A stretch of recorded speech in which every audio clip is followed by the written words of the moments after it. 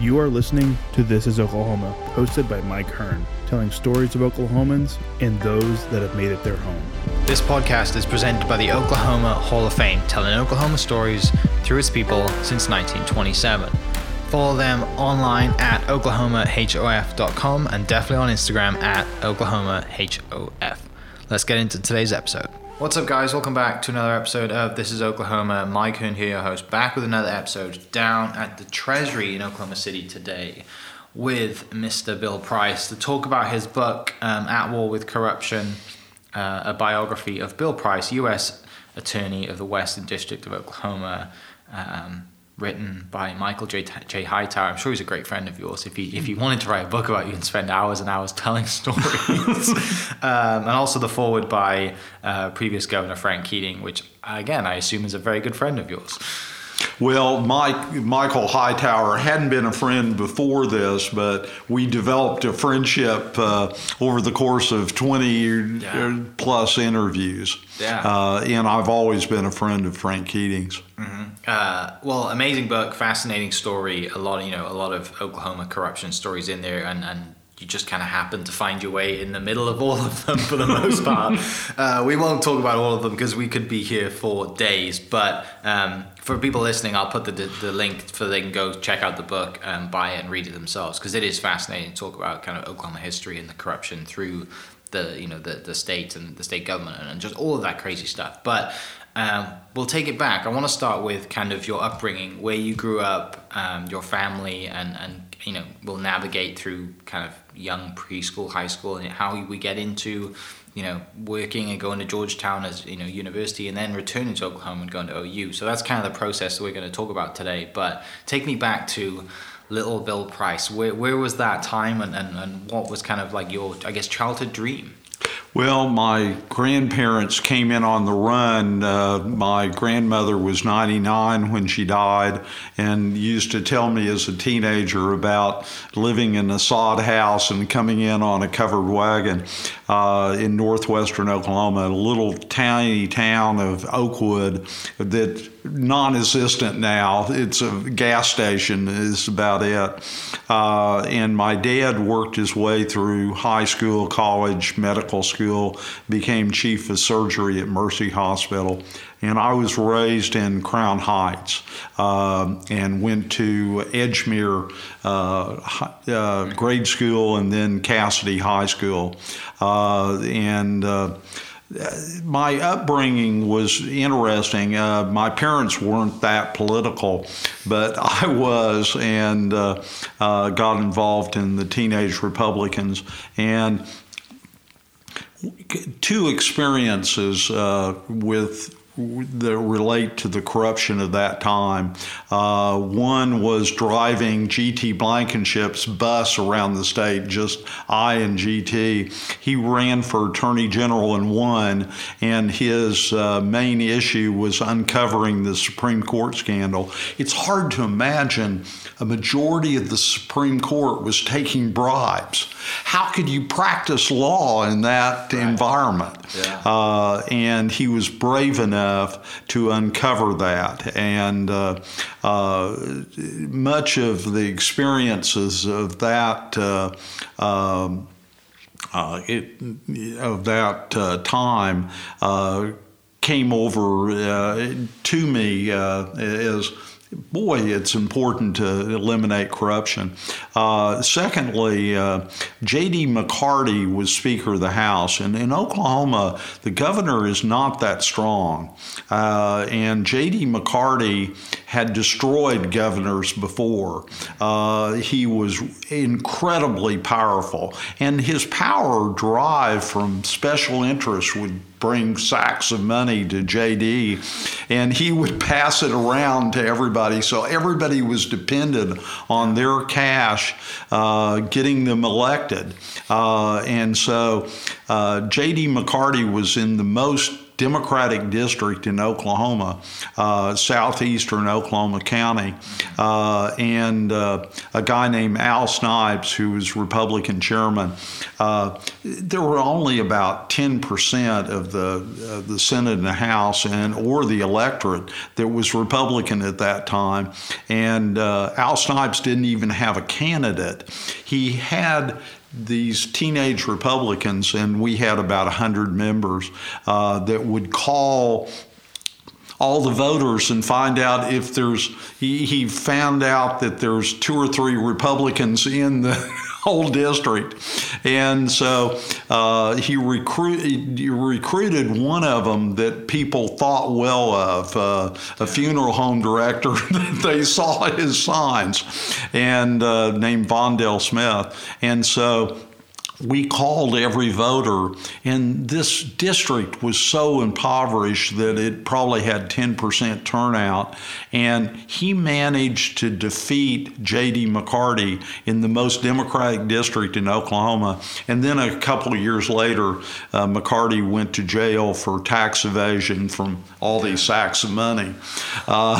And so those were the 2 of the experiences that I was involved in. Yeah. And then I went to Georgetown School of Foreign Service, came back to OU Law School, and was involved in politics both places. Yeah. You mentioned Oakwood. Is that why the golf course is called Oakwood Country Club in Enid, or not? Is that related? It may be. That's a great I don't know. The only time Oakwood ever came up was there was in the county commissioner case. Yeah. There was a bribe on the old streets of Oakwood. Dad would drive up to northwestern Oklahoma with me, and we'd stop by Oakwood, and it was a block off of the a highway, yeah. And it looked like a ghost town.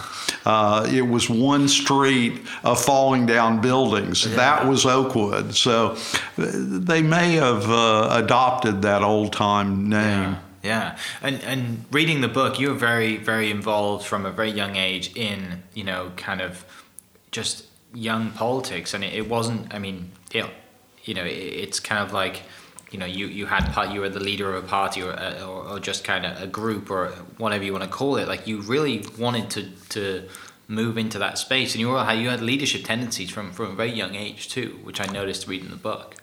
Well, back then especially, the Republican Party was so small that it was the Reform Party, in addition to being conservative, which is the norm in Oklahoma.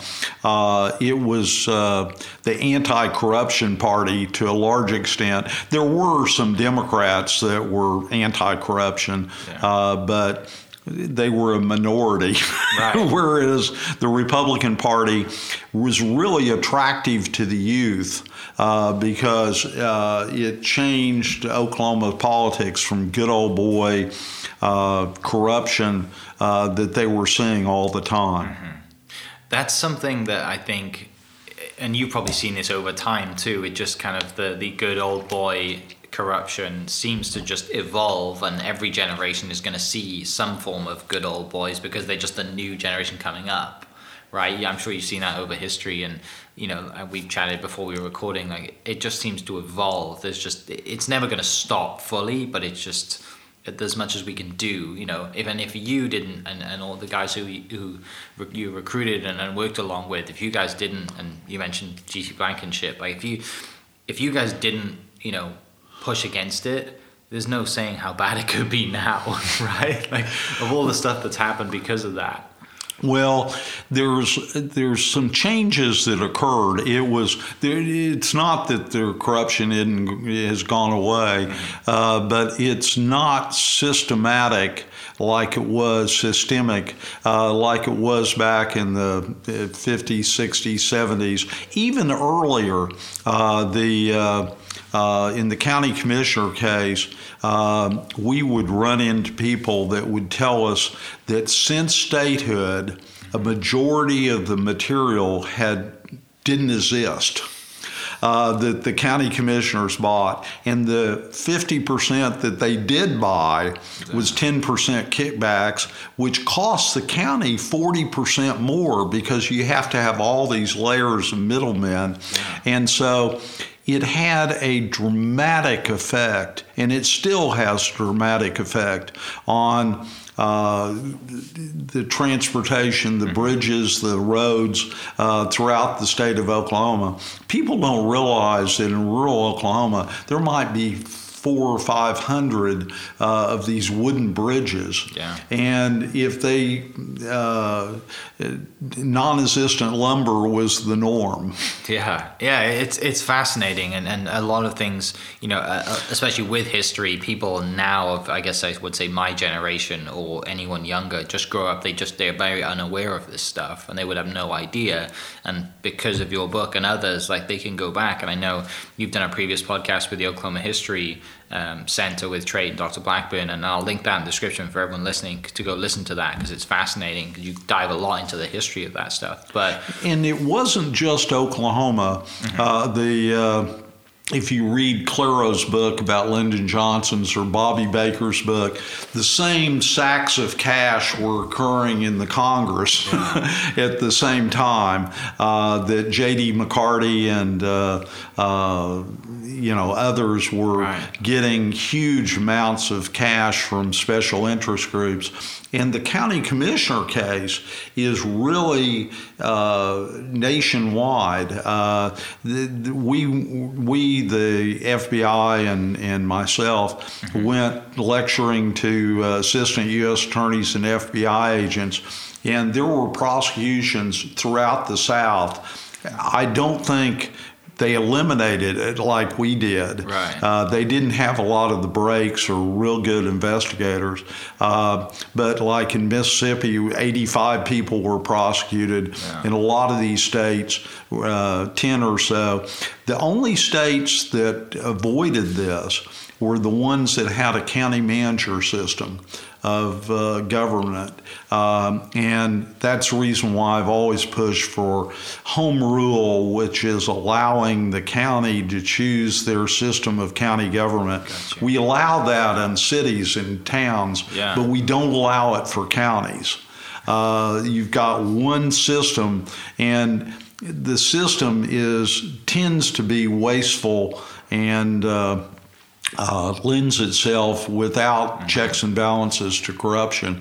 And that's not to say that the people that are currently in those offices aren't honest as can be, but it's not the best structure. Right. Yeah, it doesn't seem to make sense. Right? No. But before we dive into kind of the county commissioner stuff, I want you to go back and kind of talk to me a little bit about where the feeling for, doing the right thing, and, where does that come from for you? Was there a certain example? Was there where does that start? Because to mount not an attack, but to mount like an opposition against the good old boys of Oklahoma and the corruption and the way it was going.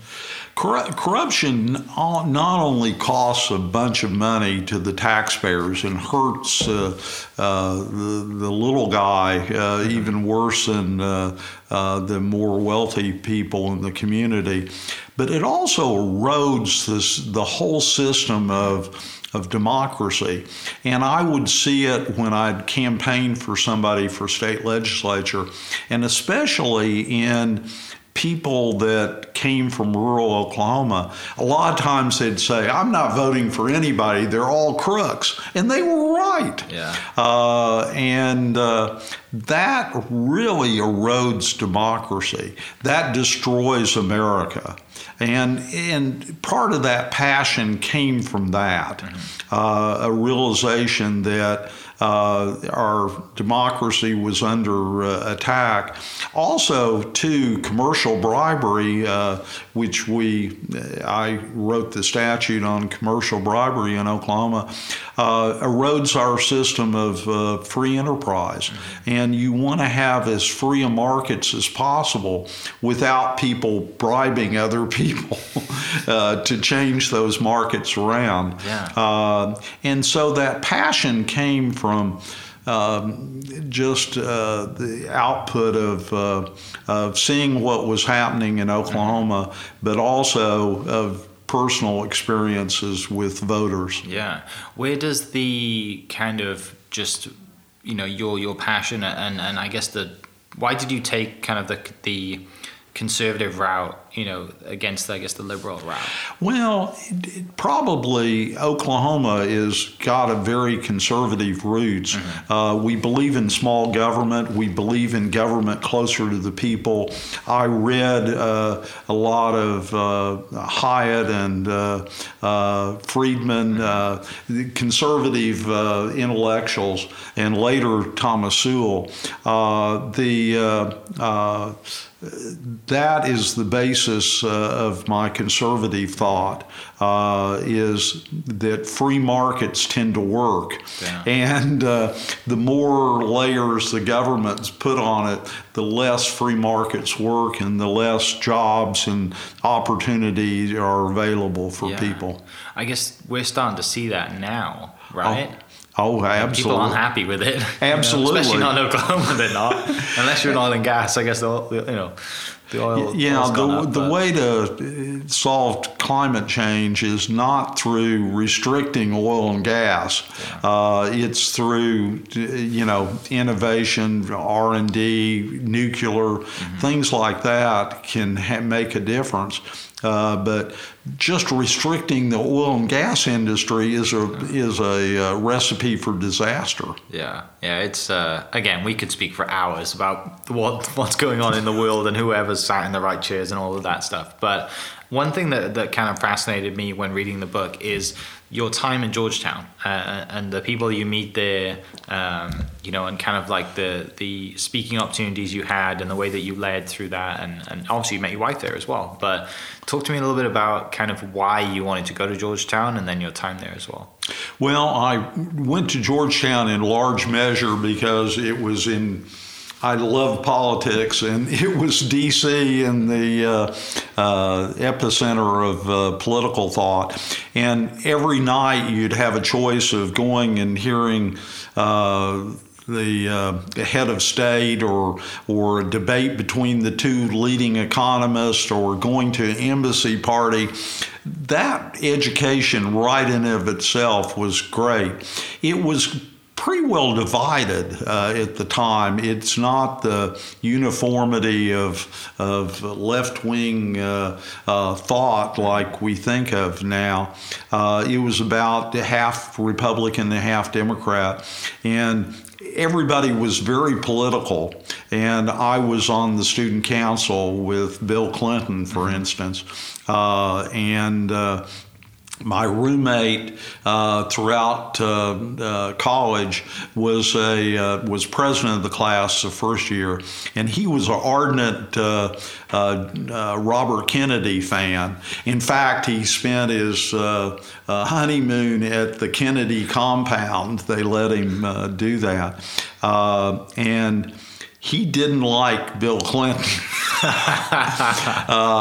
and thought he was a phony. Anyway, our class went against Clinton for student body president, and it was overwhelming, and that's the reason why he lost. And I have a ton of Bill Clinton stories. I got along all right with him, but I kind of would view his remarks with a grain of salt. Later on, his campaign manager in our class, who just loved him, was a guy named Paul Prosperi. And the later time I see Paul Prosperi's list on the pardon list for Clinton.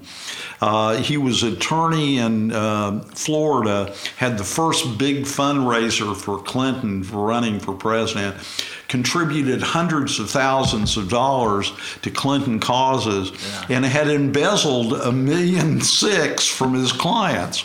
And he got convicted by a federal jury, and he got his conviction affirmed, and then Clinton pardoned him.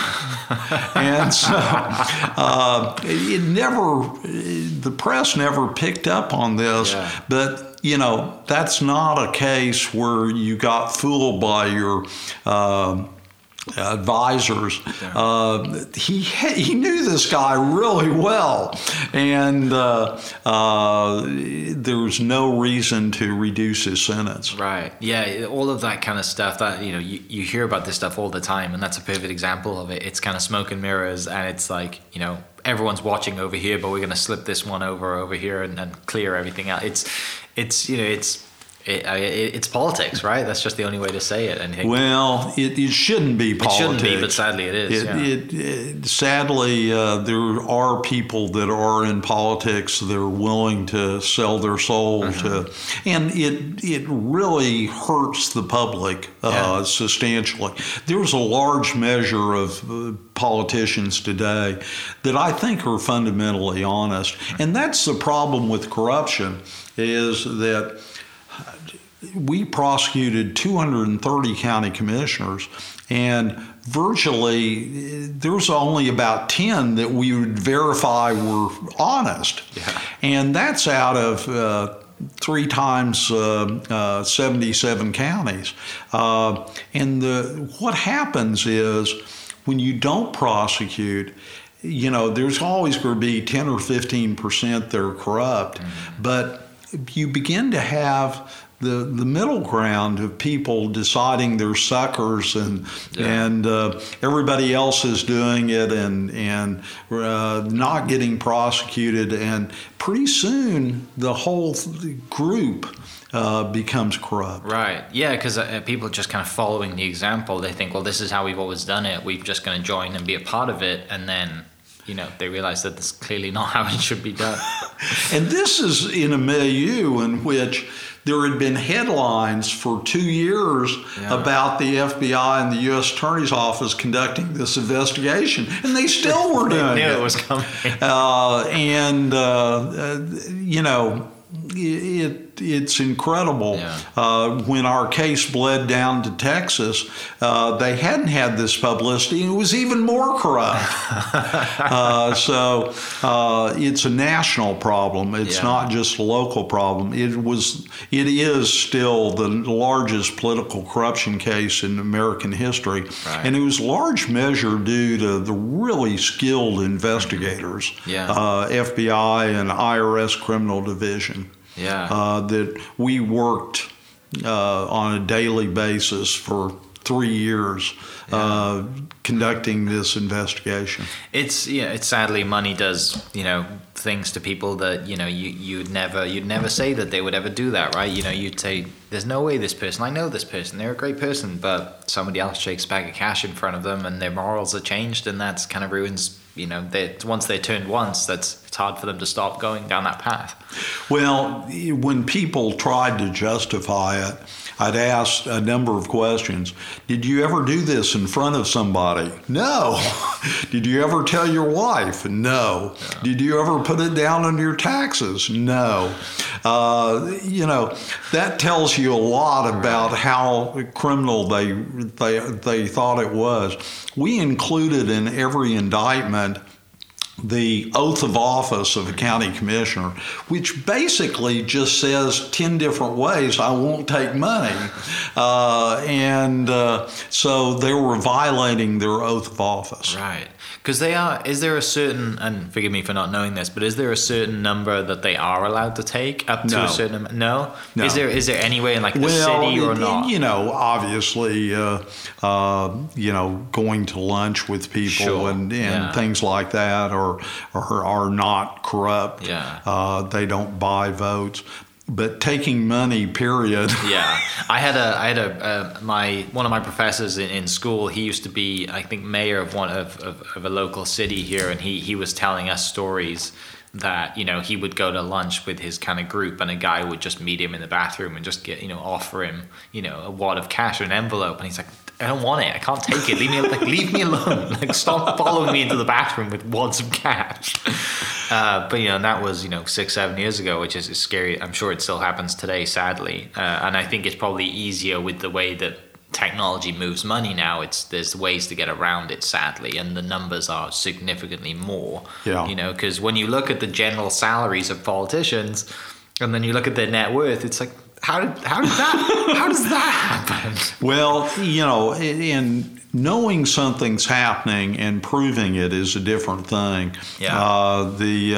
In Stevens County, for instance, they had spent enough money on bridges to rebuild every bridge in the county 3 times. So they knew it was non-assistant materials, but they couldn't prove which particular ones. Yeah. And only through having a grand jury system and going after the tax part of the people, which was maybe in a different county, could you get at the bottom of this? Yeah. How did you figure out, I guess, what was like the first kind of domino to fall that you figured out that, hey, there's something going on, something going on here, and then it leads to you figuring out that everyone's... Well, Stevens County, a homeowner had gotten fed up with their lousy roads and bridges and had started a county grand jury. And we found out later on they would brag about for 40 years they had gone to county grand juries and all lied and skated. And so that wasn't of concern to them. And they had done the same thing here.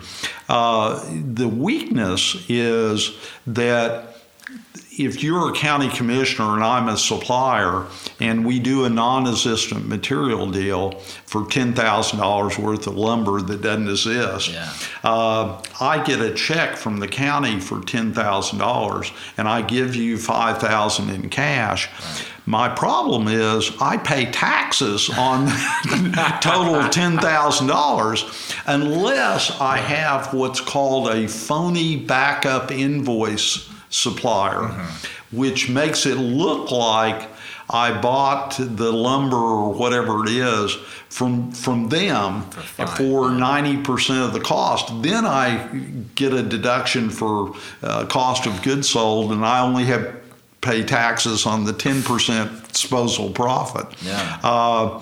The weakness of this system is that phony backup invoice supplier is in deep trouble tax-wise.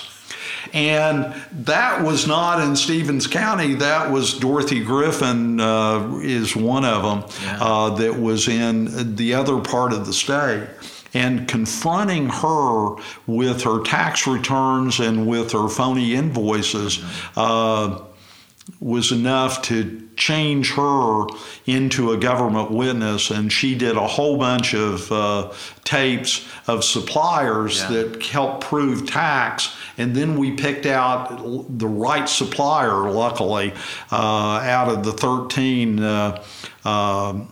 only one. We did a psychological analysis for weeks to figure out which supplier to approach, because if we did the wrong one, we were dead. And all the rest told us to pound sand. Luckily, we turned one supplier, and he went and did his business with a whole bunch of commissioners, and that caused the avalanche of pleas. Right, and then you open the spider web and you realize how far this goes out. Yeah, I really didn't believe that the scope of this and how prevalent it was, but the more I got into it, the more incredible it was. And that's just one of 20 cases that I was doing at this time.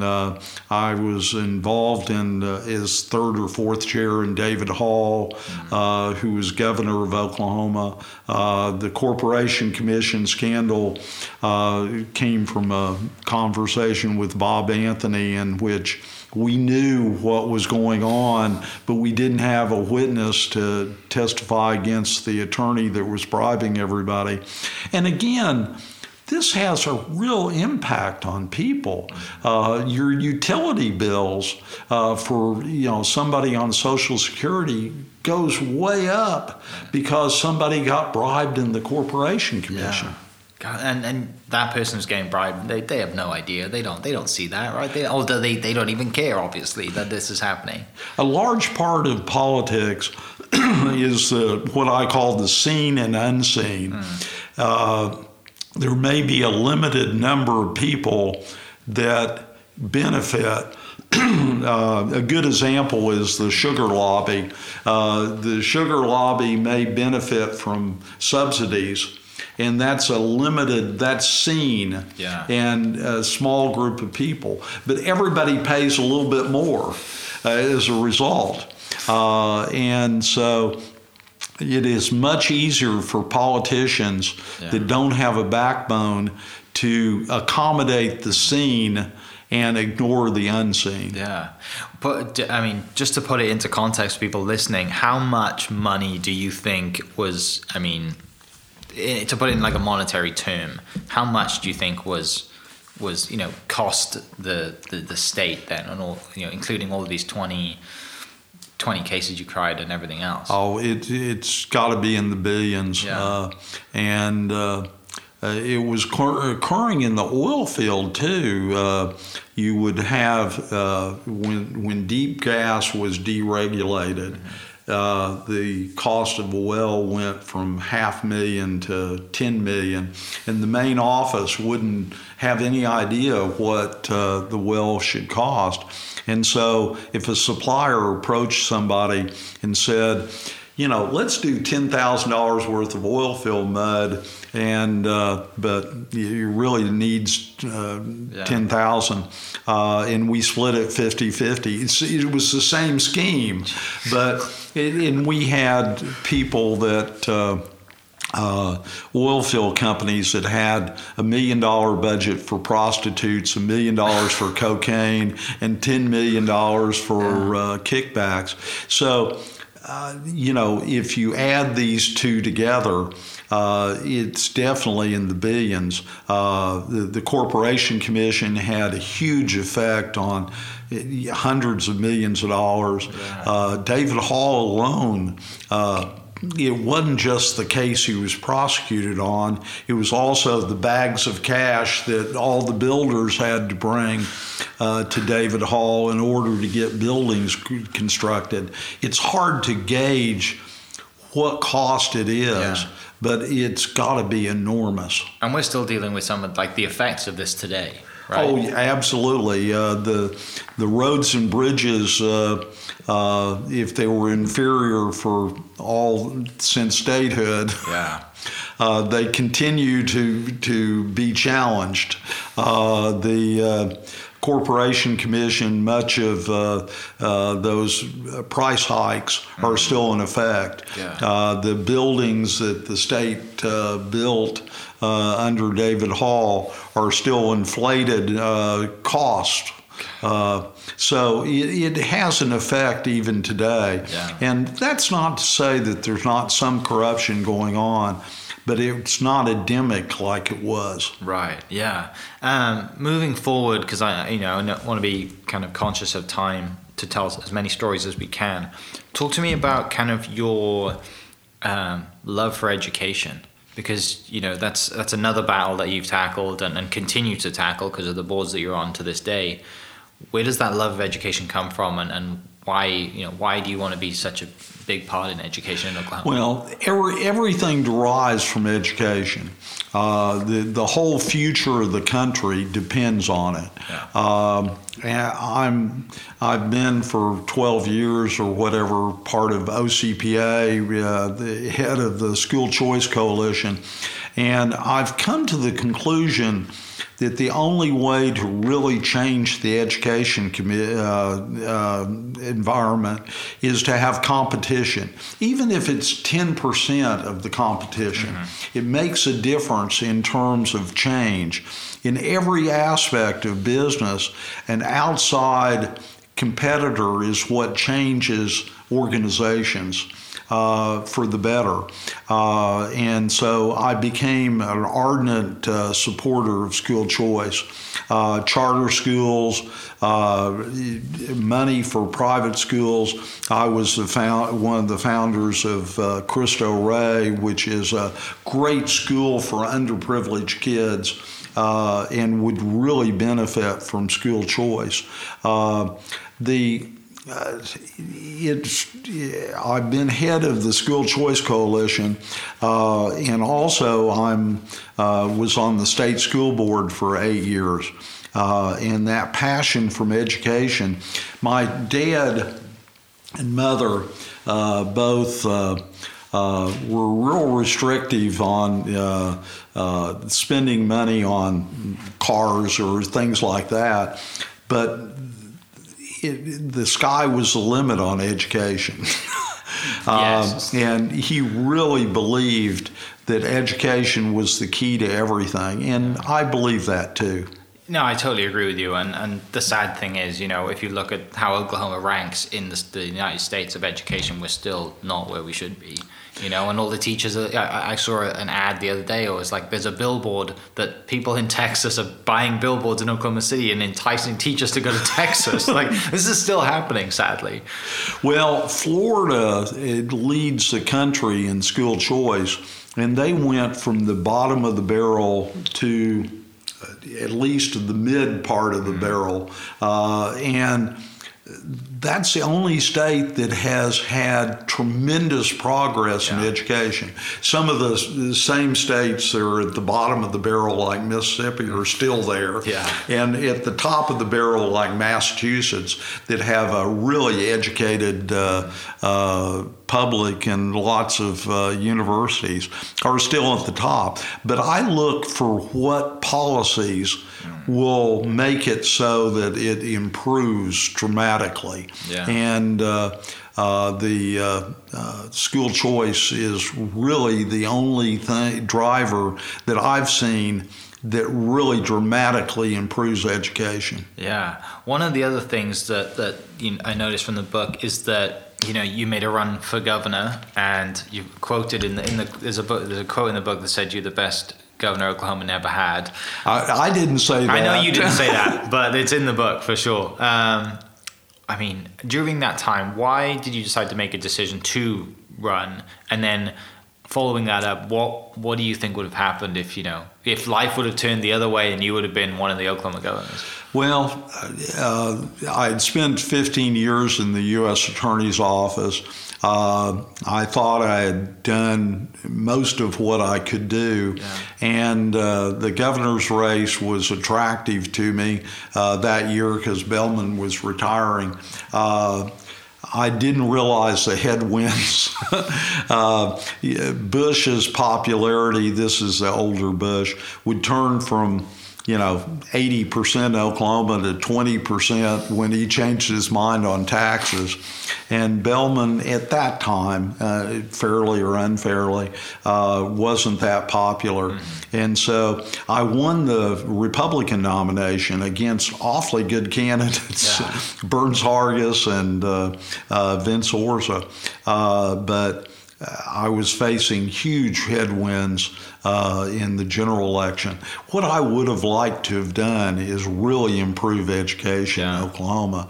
And improve the business climate at the time to try to get right to work, to try to get, which we eventually did do, try to get workers' comp at a reasonable level. We were really high, and make it business friendly, lower some taxes to make it so that we weren't shrinking as a state, but rather prospering. Right.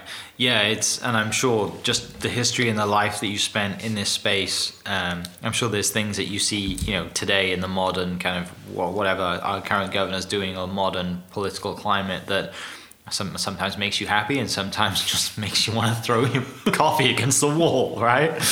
Bureaucracies have a way of just growing and taking up everything.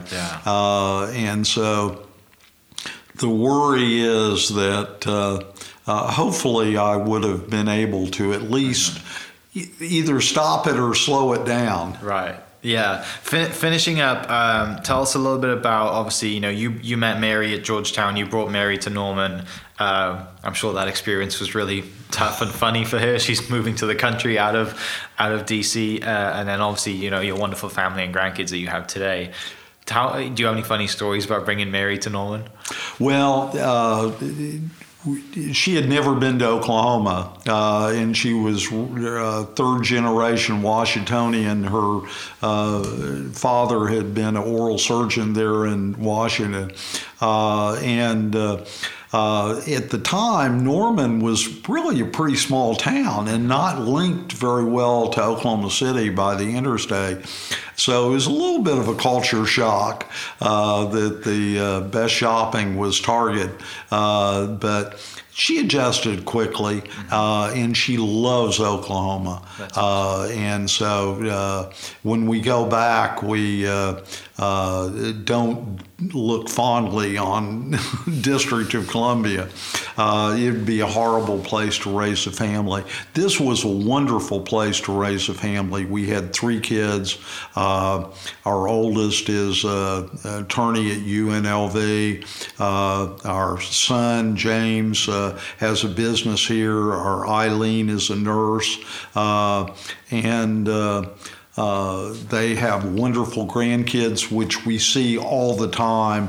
So it's a wonderful life. Yeah. That's amazing. And looking back, obviously we chatted before and the things that you're currently still doing, even though you are, quote, retired, you're very involved on the boards, working with your family. And, I don't see you slowing down anytime soon. No, it's not in my nature.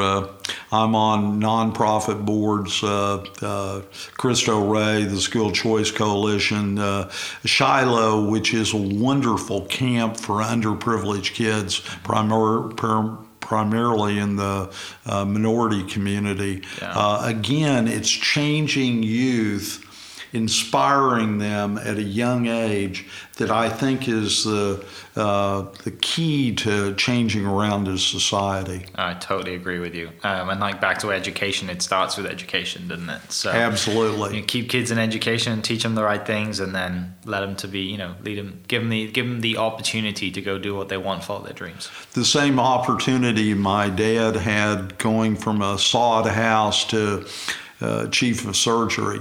It was just a lot of hard work and the freedom to do it. Definitely. Well, Mr. Price, thank you so much for taking some time out to come down and talk to me about this book. Thanks to the Treasury for hosting us today.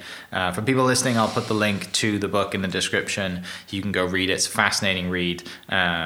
At War with Corruption. So thank you so much. Michael Hightower did a spectacular job, not just outlining my life, but really it's a history book of 3 or 4 decades of Oklahoma that is a must-read for people. I totally agree. It's fascinating stuff, and I can't wait to, like I said to you before, I can't wait to finish it, because I don't like to do all of the research because it doesn't make the podcast as interesting, because I know all the answers to the questions.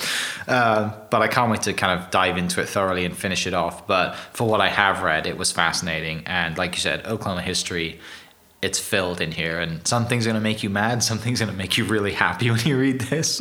Also, for future prosecutors, it tells all the different investigative techniques and everything to discern whether any corruption comes back in a different area and how to attack it. Yeah, it's awesome. And I really appreciate you and everything you've done for the state. I think I'll speak on behalf of people listening for that, because there's a lot of things that have changed because of the fight that you put towards corruption.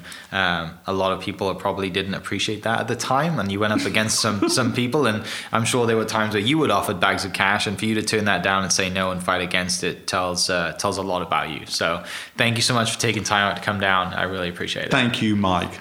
For people listening, I'll put the link in the description for the book. You guys can go check it out, and we will catch you next episode. Cheers.